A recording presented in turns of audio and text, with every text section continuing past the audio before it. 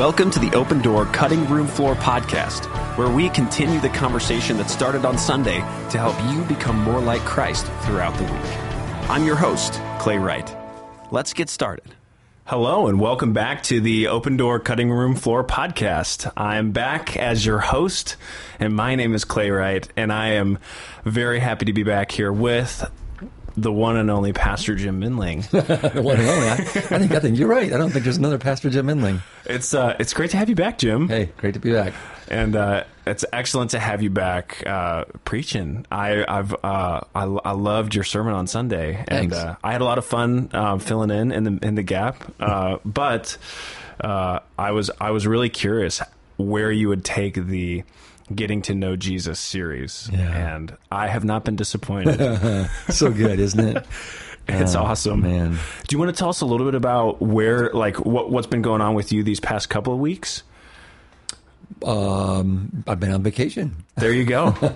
There you go. Yeah, we have a friend who has a house down in Florida that she has all kinds of flowers, and she's like, it's so hot right now. If I leave my house and don't water the plants, they'll all die. So would you guys be willing to take a vacation for free?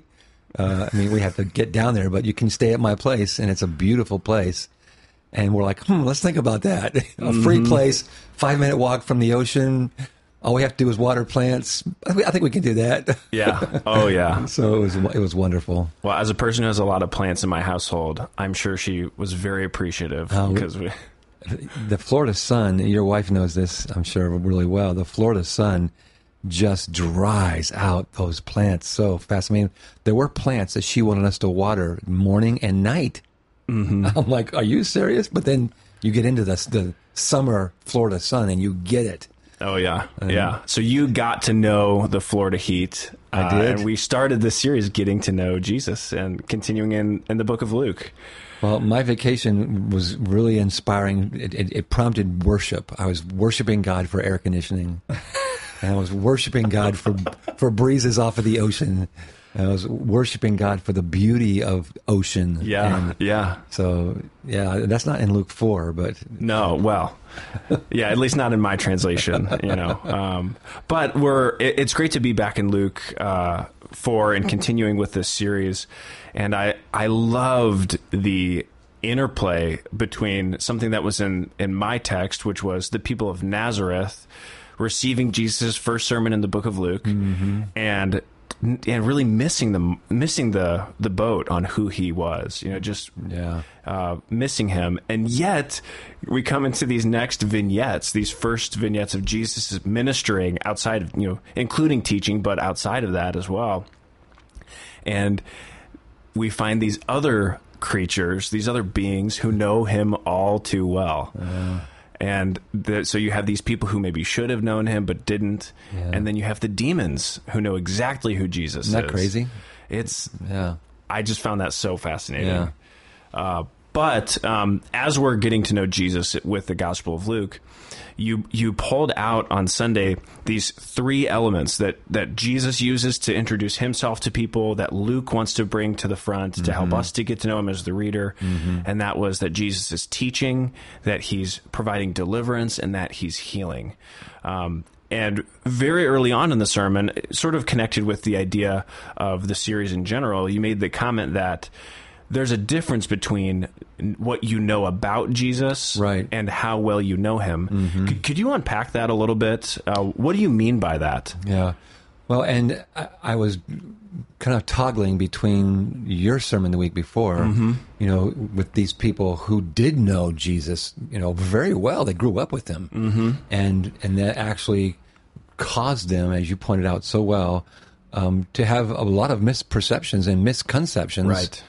And so they've got not only misconceptions about who Messiah is, they also have misconceptions about Jesus. And instead of those meeting, they went right past each other. And they didn't see any connection between the Messiah they believed and hoped for, and waited for, and anticipated, and the one who was right in their midst. Yeah. So I'm toggling from your work in Nazareth and that teaching to today, where it's really easy for a church like ours that's a Bible church to be so caught up in Bible studies and listening to sermons and good things, gathering biblical knowledge. I mean, that's good stuff. That's one of the things we're supposed to do. But somehow missing the point of all the biblical knowledge, and falling prey. I didn't use this language, but falling prey to what Paul says, that the knowledge puffs up. And in the gathering of that knowledge, we get puffed up, and instead of it making us more humble and saying, Jesus, I want to know you better, we kind of get full of ourselves. Look how much I know, and we actually miss who Jesus is. Yeah. Which is, you say, well, how could that happen? You're gathering all this information. Exactly. How could that happen? And yet it does. Right. Again and again. I think my first time that I was really the most impacted by this was studying a theologian named Paul Tillich in seminary. And Paul Tillich is dead now, but had a brilliant mind, systematic theologian. And I was just so captivated. Didn't agree with some of the things he said, but he made me think. And I was captivated by the things he wrote, captivated by his view, and I was like, wow. And then one day in our class, the professor talked about Paul Tillich's life, and that he did not look like a Christian at all. And not that chain smoking means you're not a Christian, but he was a chain smoker, and he was a person who told off-color jokes, and I'm like, well, he sounds like a guy who works down at the docks, Boston Harbor, where I used to work. This is a Christian theologian, right. And again, a brilliant one who, I mean, he could quote scripture left and right and could dance circles around me theologically and philosophically and many other ways. But he clearly did not know or love Jesus. And I remember being so impacted by that. I was a young, naive theologue, and I just thought, everybody who comes to know Jesus loves him, I was fascinated by, I'd love to know his story, his arc. Were you always like this? Did you get jaded? What happened to you? Right. How do you traffic in the language of Jesus and the Bible and know so much, but clearly not know Jesus? And again, just so we're clear, not because he's a chain smoker. It was lots of things about his life that the professor was talking about that it was clear he's not following Jesus. He's not surrendering his life. He is living like a profligate life, and so that really struck me as a young seminarian. I'm sure I had seen that tension, that disunity before, but it really impacted me because here I am, launching a career of teaching Jesus and knowing Jesus, and here's a guy who's light years ahead of me, and yet he doesn't love Jesus. So over the years, I have, I've laughed and seen people who go to Bob Evans and every Wednesday morning for Bible study, and they are great knowledge students of the Bible, but they're mean, they're stingy, they're gossipers, and it's like, wait a minute, weren't you just the guy who was waxing eloquent about your Bible knowledge and our Bible study this morning at Bob Evans, and now you're gossiping about so-and-so, it's like, wait, So, the more this is one of the unfortunate things about being in the church. The more you're in the church, the more likely you're to see this disconnect where somebody knows a lot about the Bible, and yet it doesn't seem like it's reflected in their character and their becoming like Christ. Yeah. I wonder if that's part of my lifelong motivation to become Lord of Christ and to make that like one of the themes of my ministry. That spiritual growth can't just be gathering information. It can't just be saying I haven't missed my devotions in 12 years. It can't just be checking boxes of good things. Right. It's got to get reflected in your life. And so absolutely, and Yeah, there's you have a phrase that you'll use often, and I think you used it on Sunday even, that information does not equal transformation. I don't think I did say that. That's one of my favorite. But yes. Oh yeah, okay. Maybe I know I was. You were reading so engaged earlier, that you were but actually thinking what I was thinking, Clay. Wow. I was intuiting, but that's so true that what we know, knowing more about Jesus does not automatically make us like Jesus, right. Which is that tension that you were talking about. Right. And if we think that it's just a game of trivia, then we can be sedated, we can be plateaued, we can be sidetracked because, well, why would I want to be transformed when I've already been informed? Which is such a horrible, dangerous, tragic place to be. Because you're so close, but so far. Like the Pharisees in Jesus' day, so close, so close, but so far. Yeah. And so this prompted in me another question, which is, okay, so information doesn't equal transformation, but does information play a role in transformation? Does what we know about Jesus have a relationship with how well we know him, or how familiar or how intimate we are with him? Absolutely, yeah. And we could go. I go at this question 4 different ways. Think about the root of both of those words, form. That you're being formed. When we talk about spiritual formation, we're talking about the whole being. So my mind is being formed. I'm gathering information, and as I gather information, that's supposed to impact my character, my beliefs, the things that my convictions, my will, even. So it starts with information. That's, for most people, that's the way transformation begins to happen to us, is through our minds, through us grasping and understanding who Jesus is, what he's said, what he's done. The way God has made us in his image is that we communicate with our minds and our understanding. So as we grasp that stuff, somehow there's got to be a fuller assimilation. So it's not just staying up here. I'm pointing to my brain. I can remember over and over again during my education, hearing, we've got to bridge the gap between the mind and the heart, and they would put their hands next to someone's head, their temple, and another hand next to their heart. And that huge, it's 18 inches, and yet it's a huge gap. It's a huge chasm for some people. And so, yes, we want to gather information. We want to be hungry for information. We want to learn facts. We want to learn about Jesus, gathering information about him. How was Jesus different than, everybody else? And also this study, how was Jesus the same? Because for so long, people painted Jesus as a blue-eyed, English-speaking, Caucasian male. And we even have, that's one of the portraits of Jesus on our cover art. And it's so prolific. I was doing a little research on it in preparation for my sermon, and it's a little bit tragic. And hundreds of years. Yeah, so it just shows how egocentric we are. God made us in his image, and we return the favor. Yep, that's right. Make him in our image.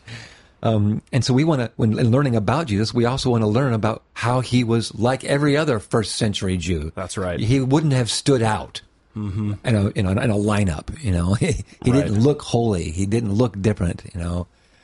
So even that is information we want to learn about Jesus. But obviously we want to move beyond that. So for the kind of people who think, I just want to feel Jesus.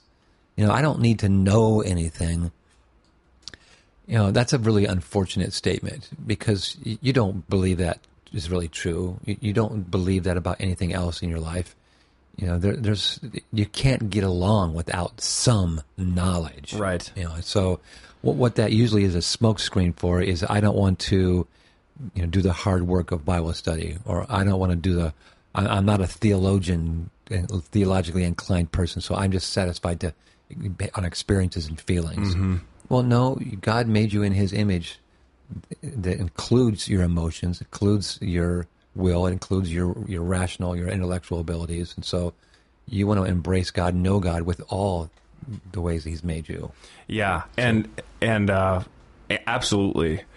And thank God, that we have those different capacities to know Him. We talked about that a little bit before, but it's so good to have a mind. It's so good to be able to, thinking about it as a privilege rather than a something that we're, it's an expectation in a negative way.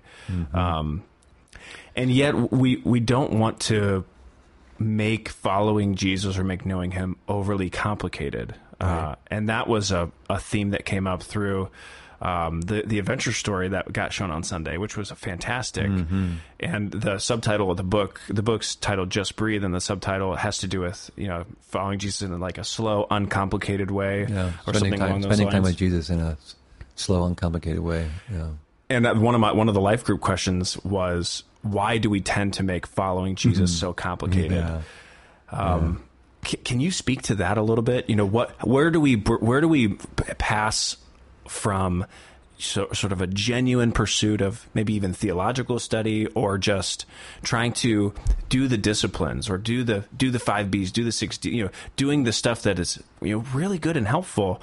Where do we cross the line into, you've just made Jesus unnecessarily complex? You've made following Him, you've put stumbling blocks in people's ways. How, where's the line there? Yeah, and one of the things I said in one of the services, I don't remember if it was both, but I said, Jesus is a complex person, and yet following Him doesn't have to be. Just about the time you think you've got Jesus figured out, and again, go back to your great sermon a couple weeks ago, the box, we put Jesus in a box, and we have our beliefs about Jesus in the box, and, our pet things, and, Jesus doesn't not fit into a box easily. He is a wild, in a kind of a way. He's untamed. It's one of the reasons I love the Aslan references. Because C.S. Lewis captures so brilliantly the wildness of Jesus, and yet not wild like, I should be afraid of him because he might turn and eat me. No, he's wild because he's unpredictable and he's untamed, and you can't domesticate him, and he's bigger and stronger. And I love that. He's not safe, but he's good. I think is the line. It is so good. Was that Beaver that said that? I don't remember. Yeah, I think it was Mr. Beaver or whatever. Lucy and him. So Jesus is a complex person, but He makes following Him simple. He doesn't make it difficult. And I really believe, Clay, that one of the reasons why we make it complicated is because we will not obey Jesus. And if I live in a life of passive disobedience, I begin to lose intimacy with Jesus. I begin to lose connection. And Jesus' easy yoke suddenly becomes hard, but not because Jesus made it hard or because following Him is hard. It's because I won't obey Him. I won't trust Him. It can be that simple. Yeah. And this is why we sometimes quote Jesus, if you don't become like a little child, you'll never enter the kingdom of God. Well, what's Jesus getting at there? He's talking about the way a child trusts. There's a level of you might say naivete, or you might just say, I'm looking for just the right word. Uncomplicated is not bad, but it's they haven't been burned yet. They haven't gotten cynical. It's not just naivete. Idealistic? Could be, but sometimes idealism sounds like a pipe dream. Right. Doesn't have to be, but it's just purity, innocence. Like yeah, that. Oh, that's innocent. That's the word. Thank you. Yeah. So there's an innocent. A child has an innocent trust. They haven't yet realized that the world can be complicated, and I can't trust people, and things I might get hurt. You know, when first time I told my son to jump off the stairs into my arms, you know, he jumped without batting an eye. He couldn't imagine a world where Dad wouldn't catch him. Mm-hmm. You know, and there's my wife, Andrea's like, don't do that. He's going to get hurt, because she knows that I could drop him, or she knows she because as an adult, she knows there's all these things that could happen, or that this might happen. But Ryan was innocent. Like, my dad loves me. He believes the best in me. I'll do whatever he says. Mm-hmm. Well, why wouldn't I? You know, that's the kind of innocence that Jesus was looking for. And when we passively disobey and get trained by the world to withhold our trust, we introduce a complexity in our relationship with Jesus. And that kind of complexity is what frustrates people and confuses people. And in some cases, in many cases, it's brought on by themselves. Yeah. But we make it into something else. It's reminding me of, I think it's on the road to Damascus where Jesus says, Saul, Saul, is it hard for you to kick against the goads? Yeah, that is. Acts 9. We kick, and Jesus wants to deliver us. Yeah, we put out. It's like good. Our car is going on the freeway. My dad used to tell me about how they would open up the car doors and fly them out to the side to slow the car down. And it's like you're putting out these like wind brakes, right? Resistance, and that's us. We're like, whoa, we don't, we resist the move of God. Wow, we do. So then, so Jesus obviously wants us to know him. He's about the business of revealing himself. Mm-hmm. And he does that, as you pointed out, through teaching. He does that through delivering and through healing, which was fantastic. And we'll talk a little more about different components within that. But before we do, could you just speak a little more generally?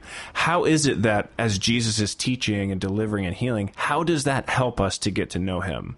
Because they're all in service to that aim, but bring us into that a little bit more. What does that look like? Well, I think we understand more easily how learning about Jesus and how teaching can help us to get to know him better. We've already talked about that a little bit, but even without that conversation, I think most of us intuitively get that. Right. What we may not realize, it might be a revelation to some people, is that, in Jesus delivering me and healing me, I'm actually getting to know him better. And how does that work? So how I imagine this working is, I don't just learn that he has the healing power, that he has the power to deliver, but that is something that I learned, and that's amazing. To be delivered is amazing. I was telling you one time about how I was delivered from an addiction to drugs, and the liberating feeling, the exhilaration of I'm free from that.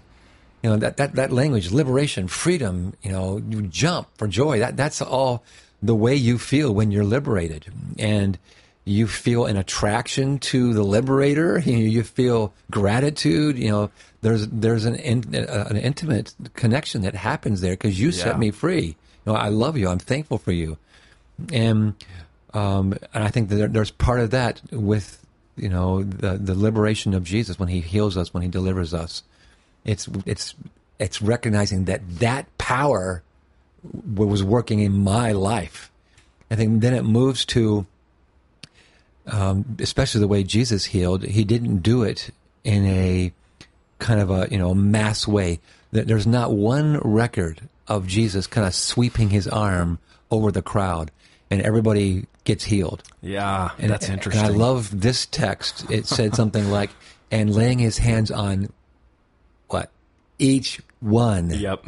That's just a beautiful phrase.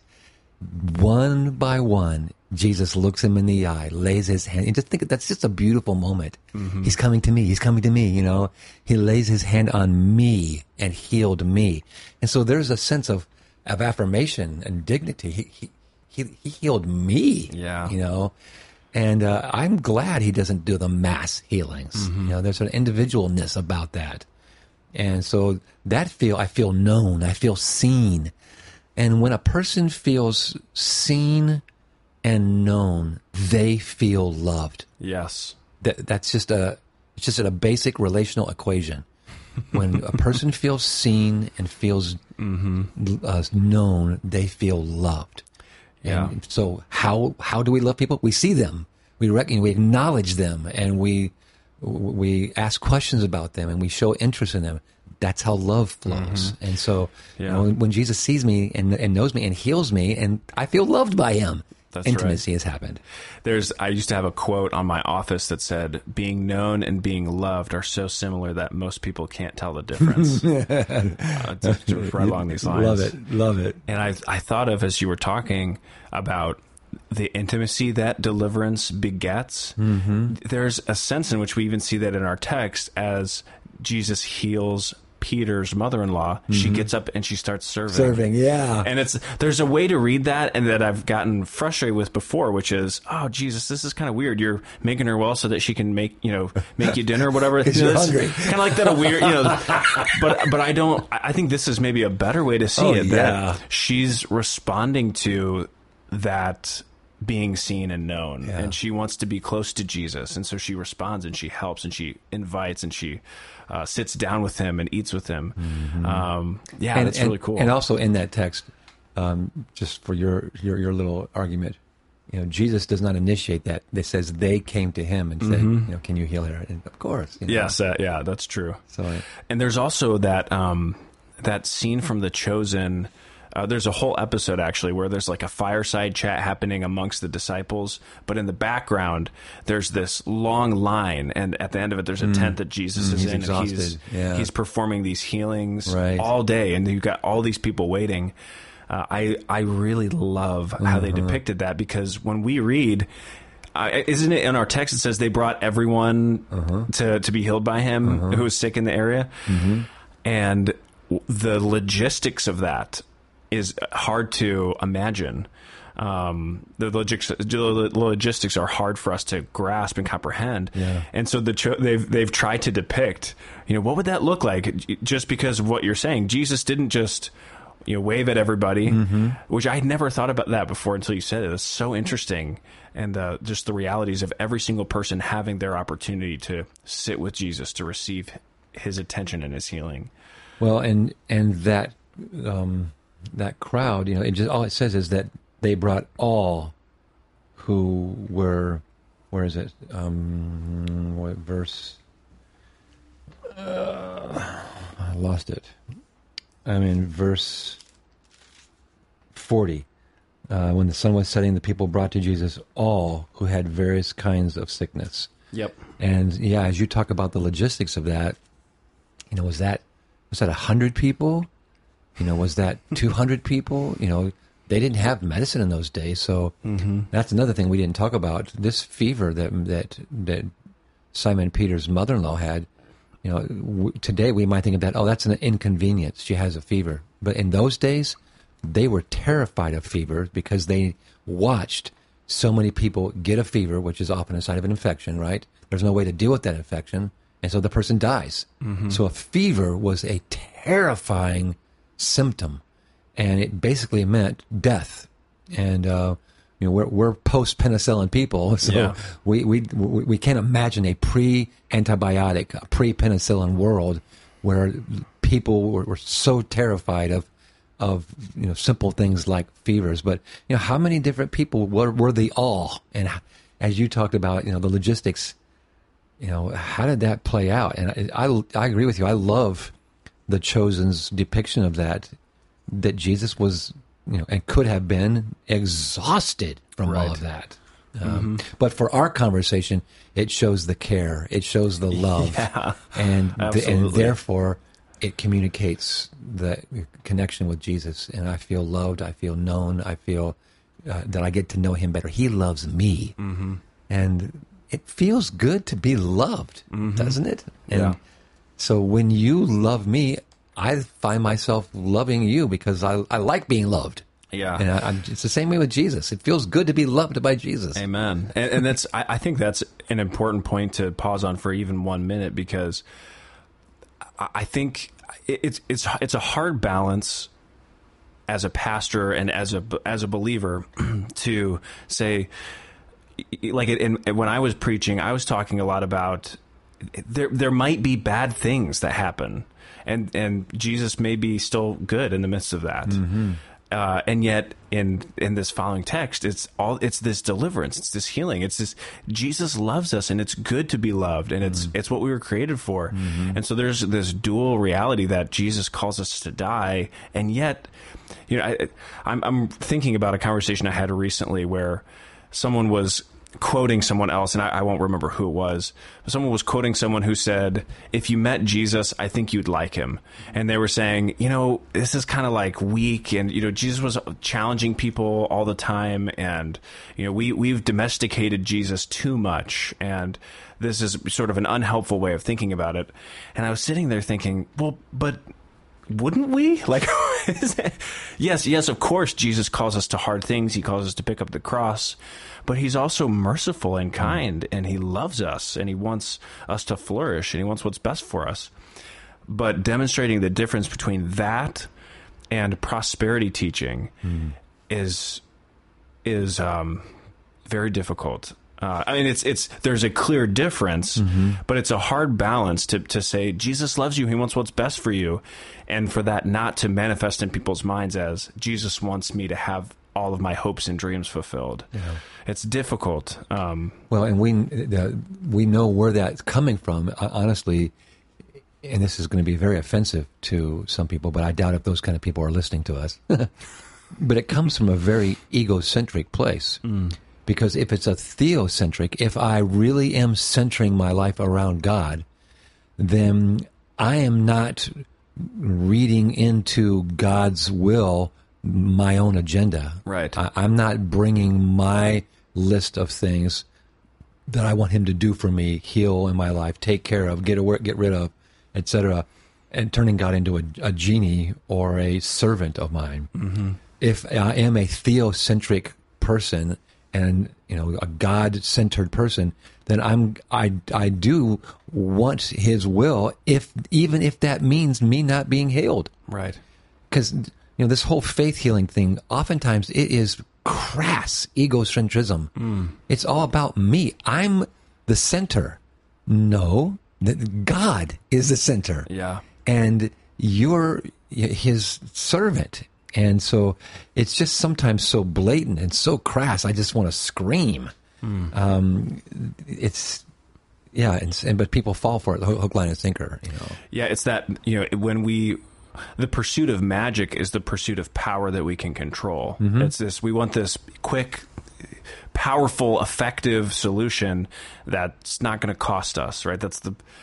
Historically, that's what alchemy was all about, is we want to be able to get gold and all these precious substances without working for it. Mm-hmm. And we treat God like that. We treat him like magic because we want him to serve us. And yeah. Well, actually, that's actually a connection with this text that we could also talk about that from the cutting room floor perspective that I never touched on.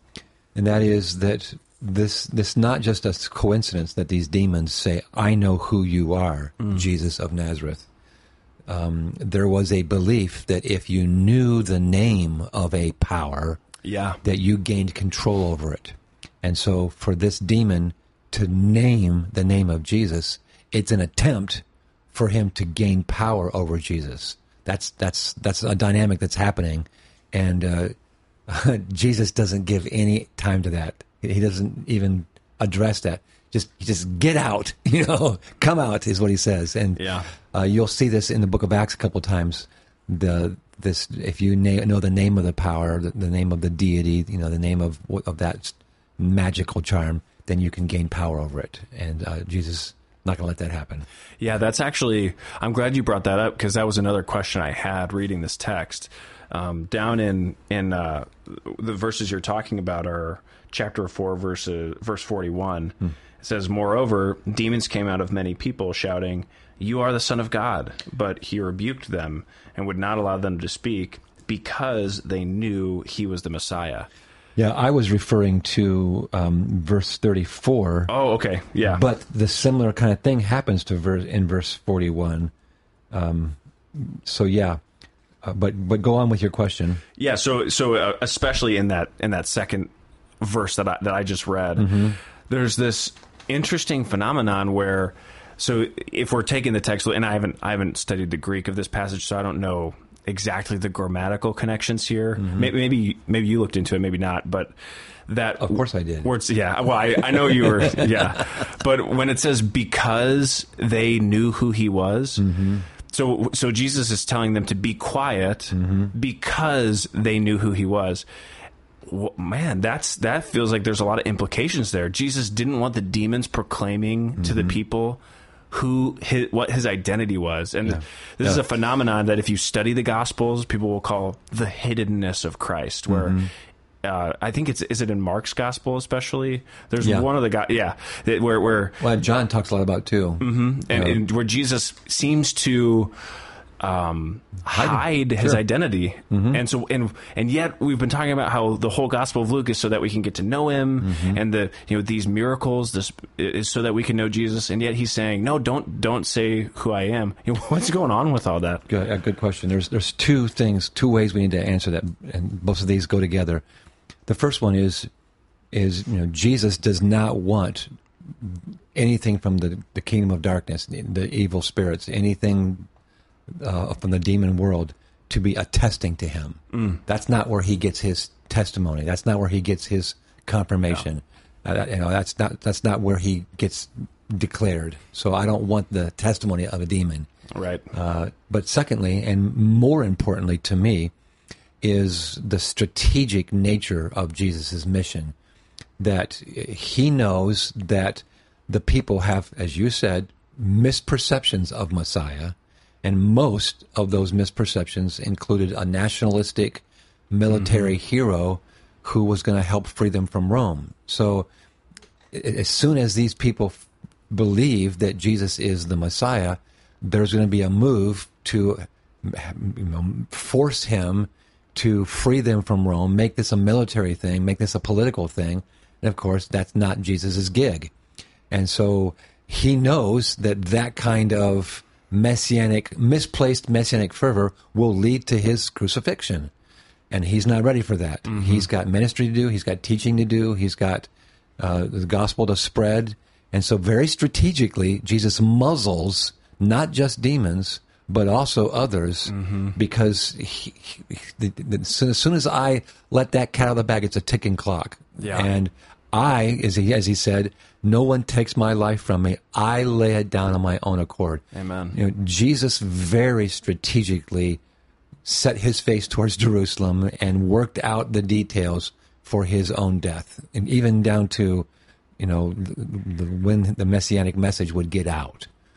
So instead of Jesus saying, instead of Mark the Gospel saying, Jesus went into all Judea declaring the kingdom of God, instead of Jesus saying Messiah is here, he said the kingdom of God is here. And that it was very intentionally hiding the messianic nature so that people wouldn't force him to be a military or political hero. So those two reasons, I don't want demons being my testimony, and I don't want to fit into other people's agenda, were the two reasons why he absolutely was keeping people from knowing he was the Messiah too soon. Yeah. So interesting. And that also gets us into, as we're looking at these exorcisms, the reality of Jesus's authority, right? I mean, this is and I haven't studied first century exorcism at length. So can you, was it abnormal for exorcism to work the way that it did for Jesus? And clearly he's displaying his power and authority. Was it unique to him, or what was going on? What wasn't unique was that there were exorcisms. That wasn't unique. It was how they were done. And again, actually, The Chosen is really helpful here. They did their homework. This is one of the reasons why I respect the show. They've done their homework, and they have uncovered that it involved a series of incantations, a series of prayers, a series of quoting things, and having the right instruments. If you remember the story of Elijah on Mount Carmel with the prophets of Baal, there's a little bit of that. They're cutting themselves, they're dancing certain ways, they're chanting, and And if they do these things right, then the God will respond, you know. Mm-hmm. Well, in a similar way, if I say the right words, if I do the right incantations, if I, you know, give the right amount of money, if I use the right ointment, you know, all these kinds of things that it had developed, then I can overpower this demon. And here comes this guy who just says, "Get out," and they leave.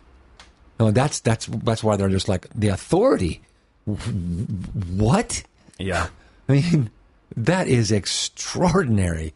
So because they were so used to other exorcisms or other attempts at exorcisms, it wasn't just that they came out, it was how they, you know, they came out so quickly with just that, get out, and they're gone. You know, that's authority, you know. That's right. Woo! Yeah. Which I love when we get into the story of the centurion who says, you know, I too am a man under authority. I know that when I say to one of my men, go, he will go. And when I say to one of my men, come, he will come. So Jesus, you just say the word. In fact, I think Jesus says to that, about that, he was amazed. The same word that people are using to describe Jesus, they were amazed at his teachings, amazed at his words, amazed at his power. Jesus is now amazed about the centurion. I've never seen such faith like this in all of Israel. You know? Yeah. It's such a great line. I too am a man under authority. I know. You know? It's just, yes, woo. He had some nice early like Latin rhetoric going on there. It's beautiful. Yeah. And yet we know also. So Jesus is revealing his authority, but he has authority over a lot of different things, not just demons. And so I know, you know, one of the things that we learn about Jesus in this passage is about his authority. Can you bring us more into what kind of authority did Jesus have, or does Jesus have? Yeah, that's. Thank you for asking that question, because the Bible speaks explicitly to this this kind of authority. You know, some of us might be familiar with what Jesus said in Matthew 28. All authority in heaven and earth has been given to me. Well, what's the all? Here is some of the all. You know, there are 7 things that I this is good cutting room floor material. 7 things that I did not bring into the sermon that the Bible says Jesus had authority. So he has authority to teach. We see Matthew, Mark, and Luke all make that clear. We've seen it in our passage. They said such teaching and with authority. You know. Then he has. We've seen in this passage he has the authority to cast out demons. And then I love the story in Mark 1 where Jesus, people bring I think a paralytic to Jesus. Yeah, it's the 4 friends, because I always describe this as the house was full, they couldn't get in, so 4 of a kind beats a full house. That's right. So these 4 friends bring this guy, and Jesus, just before he heals them, says, so you know the Son of Man has authority to forgive sins. And he prefaces it by saying, you know, which is easier to say, your sins are forgiven or rise up and walk? He's just like, well, it's a lot easier to say your sins are forgiven because we can't prove that they were or weren't. We can see in an instant whether or not you can walk. Yeah. And it was such a stunning phrase, you know, come on, Jesus, you're the best. And for him to then to say, you know, so you know the Son of Man has authority to forgive sins, I say to you, get up and walk. You know, it's made for Hollywood, you know, it has some just brilliant lines. Absolutely. But what we learn is, again, Jesus has authority to heal. He has authority to forgive. He says in John 5, I have the authority to judge. In John 10 and John 17, he says, I have the authority to give life. And then in the Great Commission, he is empowering us. So when he says all authority on heaven and earth has been given to me, then he turns and says, now I empower you. I deputize you. Yeah. You have this authority. Go make disciples. And so he's empowering and commissioning. So, you know, there's our 7 clear, you know, clear word pictures of how Jesus demonstrates his authority and over creation. You know, he doesn't say the words, but when Jesus calms a storm, he has authority over nature. And the disciples are like, who is this?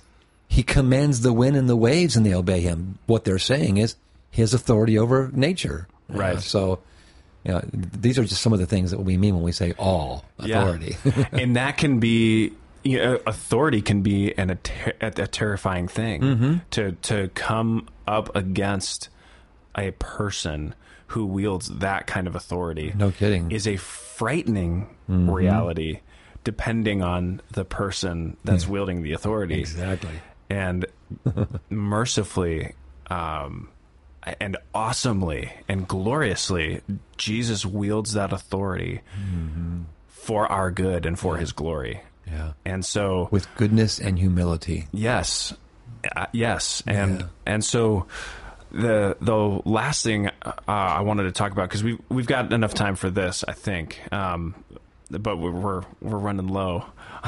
As always. So Jesus uses his authority to heal, and not to heal people. And that's one thing that we see in this passage. I know that healing can sometimes be controversial. People can ask, does God heal today? That's actually when we go through Alpha, one of the talks is titled, Does God Heal Today? Yeah, I've forgotten that. And maybe you can speak to that a little bit. There's obviously lots of wonderful things to talk about here. Maybe that's a good place to start.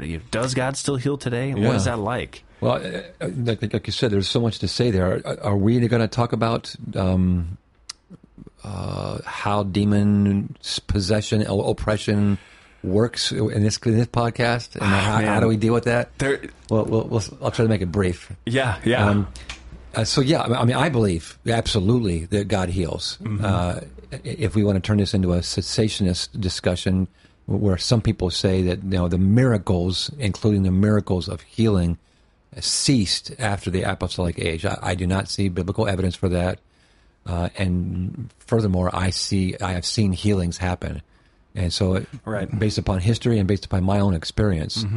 And based upon my study of the scriptures, I've seen a reason why the gift of healing should have been removed. Yeah. So whether it's the gift of healing or whether it's just God's sovereign choice to heal, because those are two different realities. Yeah. Healings definitely happen today. Yeah. And not just physically, right? What's really interesting to me is, and maybe you can confirm this. I'm like dusting off some records from my biblical theology classes, but the Greek sozo, which is our word for salvation, right? Can't it also be translated healing? Yes. Oh, yes. Because the Bible sees, back from the Old Testament days, the Bible sees the idea of sin it's a sickness. We are sin sick. And sin is diseased us, polluted us, and so the being saved is being spiritually healed, and then that carries over into the New Testament. Yeah, that language. So, way beyond and way before any language of physical healing, the Bible uses this. Even the word shalom, the word of peace, is got healing in it. That's that holistic healing that's supposed to happen in salvation. Yeah. And that healing being holistic, I loved how you parsed out some different components to our lives that Jesus heals. Yeah, and we talked about spiritual healing, physical healing, relational, emotional. All right. I think our society is in desperate need of more emotional healing and more relational healing.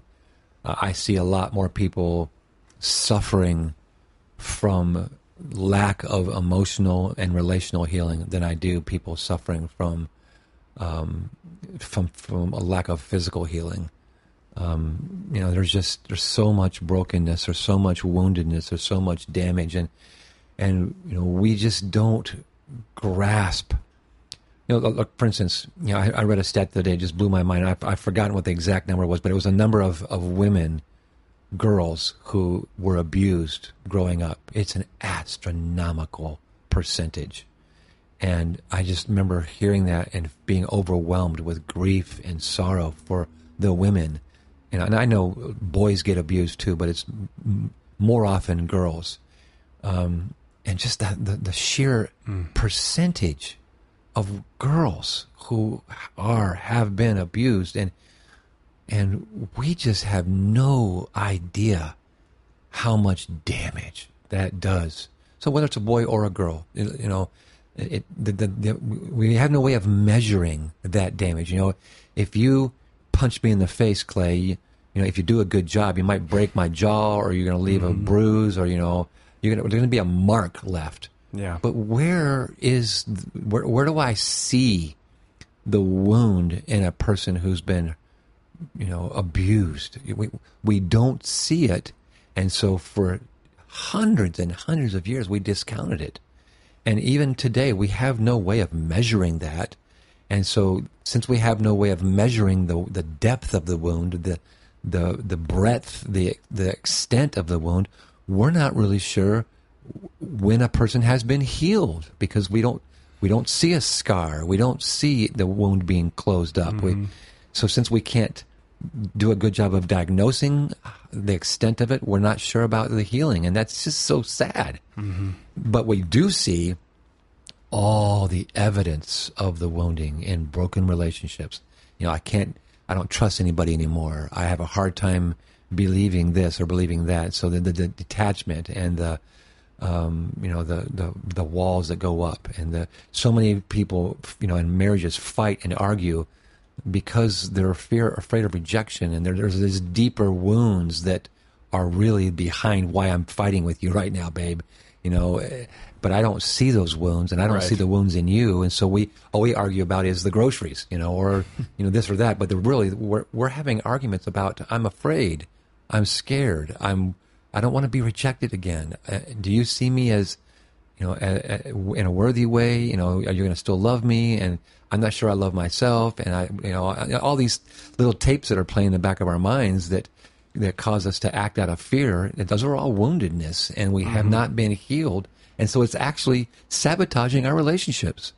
We don't realize it, but my lack of healing is sabotaging my relationships. Yeah. And so we need NEED. We need more healing of emotional wounds, relational wounds, those kinds of things. Yeah, and in the context of your sermon, what you're saying is as Jesus, we get to know Jesus as we experience him, his healing power. Yeah, but I'm sure some people may be asking, how can I experience his healing power so that I can get to know him?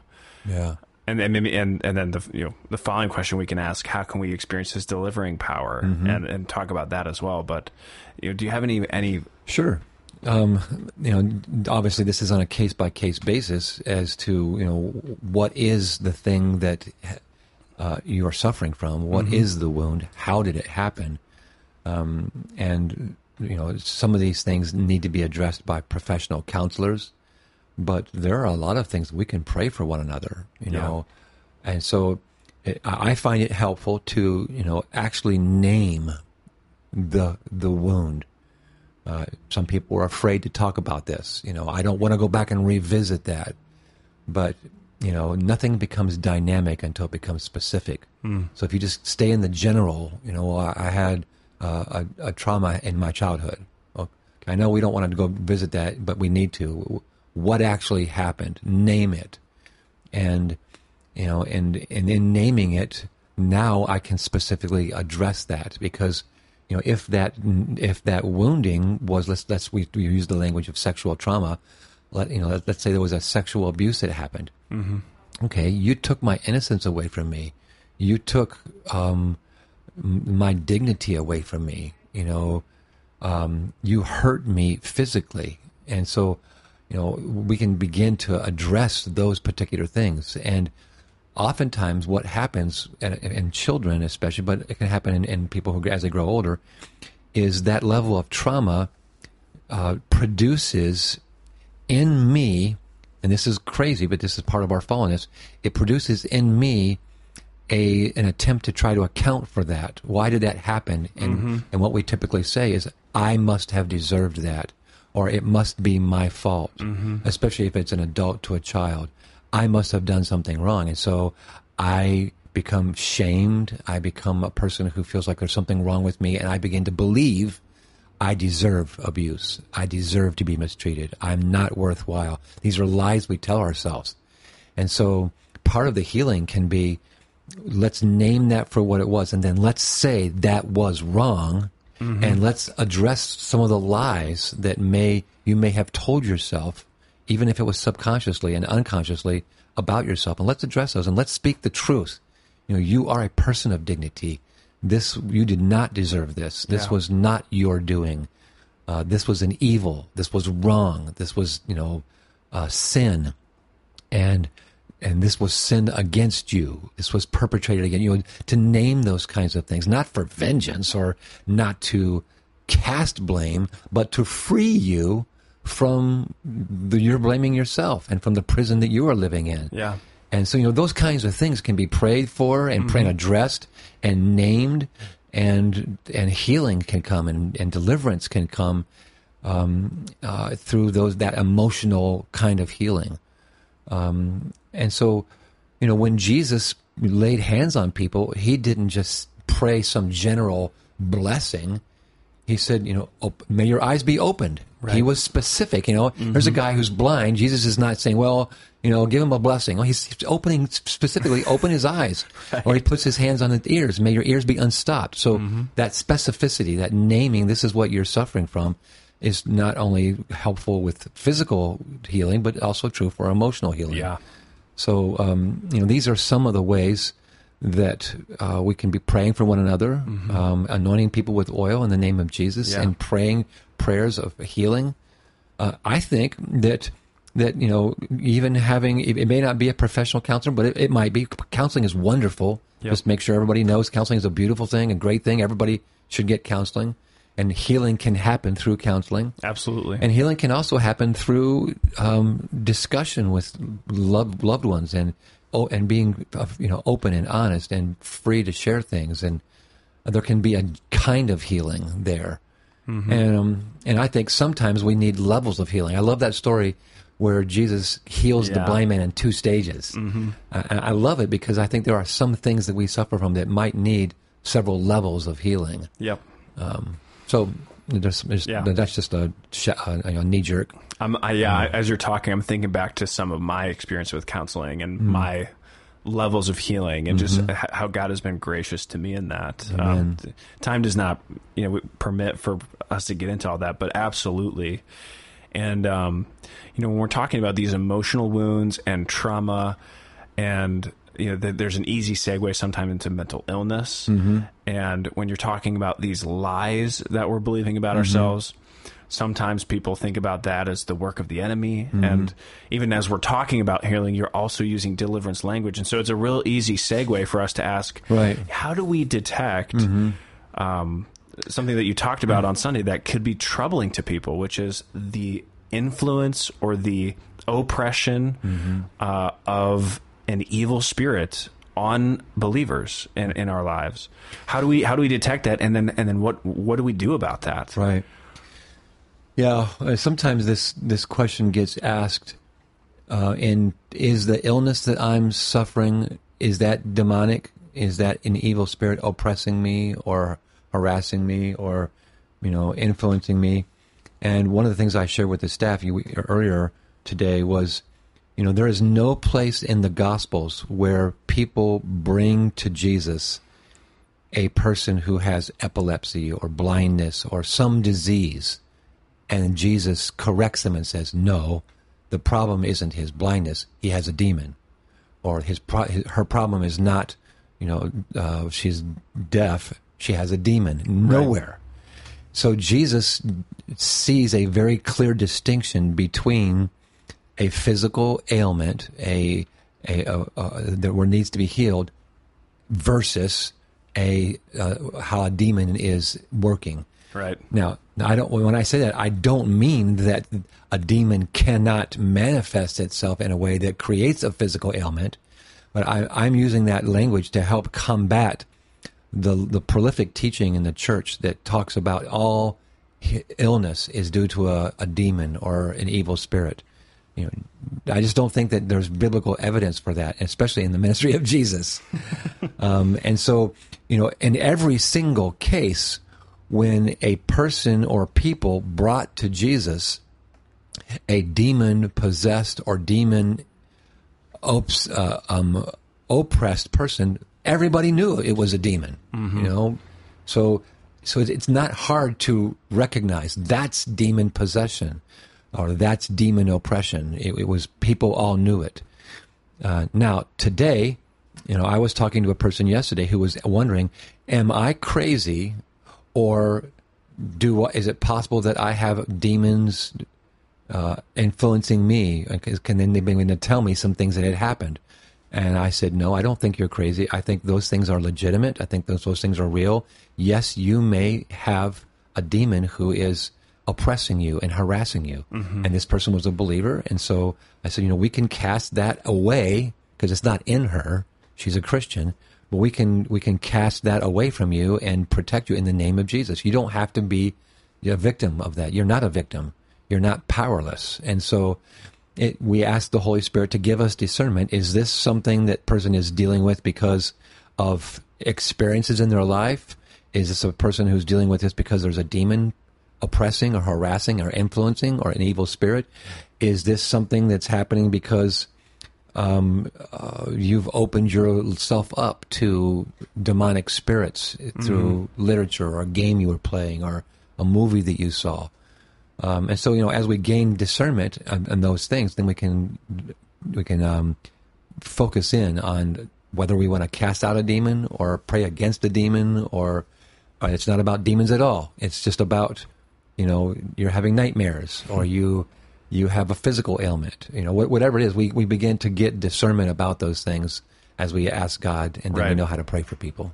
Yeah, yeah. And then, supposing that we identify that, hey, this is the influence of an evil spirit or of a demon. How do we, could you spend maybe five minutes or so addressing, what do you do when you recognize that? So again, it's dependent upon the case, but I'll tell you some examples of things I've done. Sure. So a person said, I think I might have, evil spirits in my house. I hear sounds, is my house haunted? Things like that. So, went over to their house and, I said, I'm not a Ghostbuster. I can't tell you whether your house is haunted or not, but I can pray against any demon influence. And so there are things that happen in a space, let's say in a home. Let's say that there was someone who was practicing witchcraft or sorcery or other kinds of things like that in a person's house. Right. That's inviting demonic influence. It happened in that space. So let's pray against any residue or any leftover experiences of that evil spirit in this house. And when I talk like that, some people think that's crazy talk, but I don't think it is. And so I went through every room in that house and prayed the name of Jesus over that house, cleansed the house. And, I think that's a completely legitimate thing because I believe there are evil spirits. And I believe we're naive and foolish sometimes to discount them. So, I would just go into a room and say, I claim this room for the glory of God. Jesus will be honored in this room, and if there's any evil spirits here or any residue from them, be gone in the name of Jesus. There's no magical incantation, but I just claim this room for Jesus. This room belongs to Jesus. This house belongs to Jesus. The people who live here want to live to the glory of God. This is a place that's going to honor God. So that kind of simple language. Yep. If I'm praying for a person who I think may be influenced by a demon, I would lay hands on them and depending upon whether they were Christians or not, I might cast out any demonic influence. I am not the kind of person that tries to name or asks a demon to identify itself. I've never done that. I don't want to traffic in that. I just want to speak the name of Jesus over them, claim the blood of Jesus over them. I'm not an expert, and and exorcisms and don't want to be. Yeah, there was something you said earlier where we don't need to have this long conversation with demonic spirits. Right. That's really consistent with training that I've received. Yeah. That it's not about, you don't need to have the conversation. You don't need to try to power up on the demon. It's not your authority anyway. It's Jesus's. And on the other hand, you don't need to be afraid. Yes. So those are the two extremes we go to. Exactly. Yeah. Well, I hope that becomes practical for folks, because every one of us is dealing with the result of the fall and the prince of the power of the air who's at work in this world to oppose the rule of God. The demons are real. The stuff is, the Bible is, it talks about it all the time. And all authority on heaven and earth has been given to Jesus. Amen. Amen. So with that, we'll take a break from this conversation, and we anticipate there's more to talk about, but coming back. It's gotten long, so we need to stop here. There'll be lots of opportunities. Sure. Jesus cast a lot of demons out in Luke, so we'll have plenty of time to talk about it. So until next time, we'll sign off. All right. Thanks so much for joining us for this episode of the Open Door Cutting Room Floor podcast. But don't let the conversation end here. Find a group where you can deepen your roots at connect.opendoor.tv. And don't forget to submit your questions to podcast@opendoor.tv. Have a great week, and we'll see you Sunday.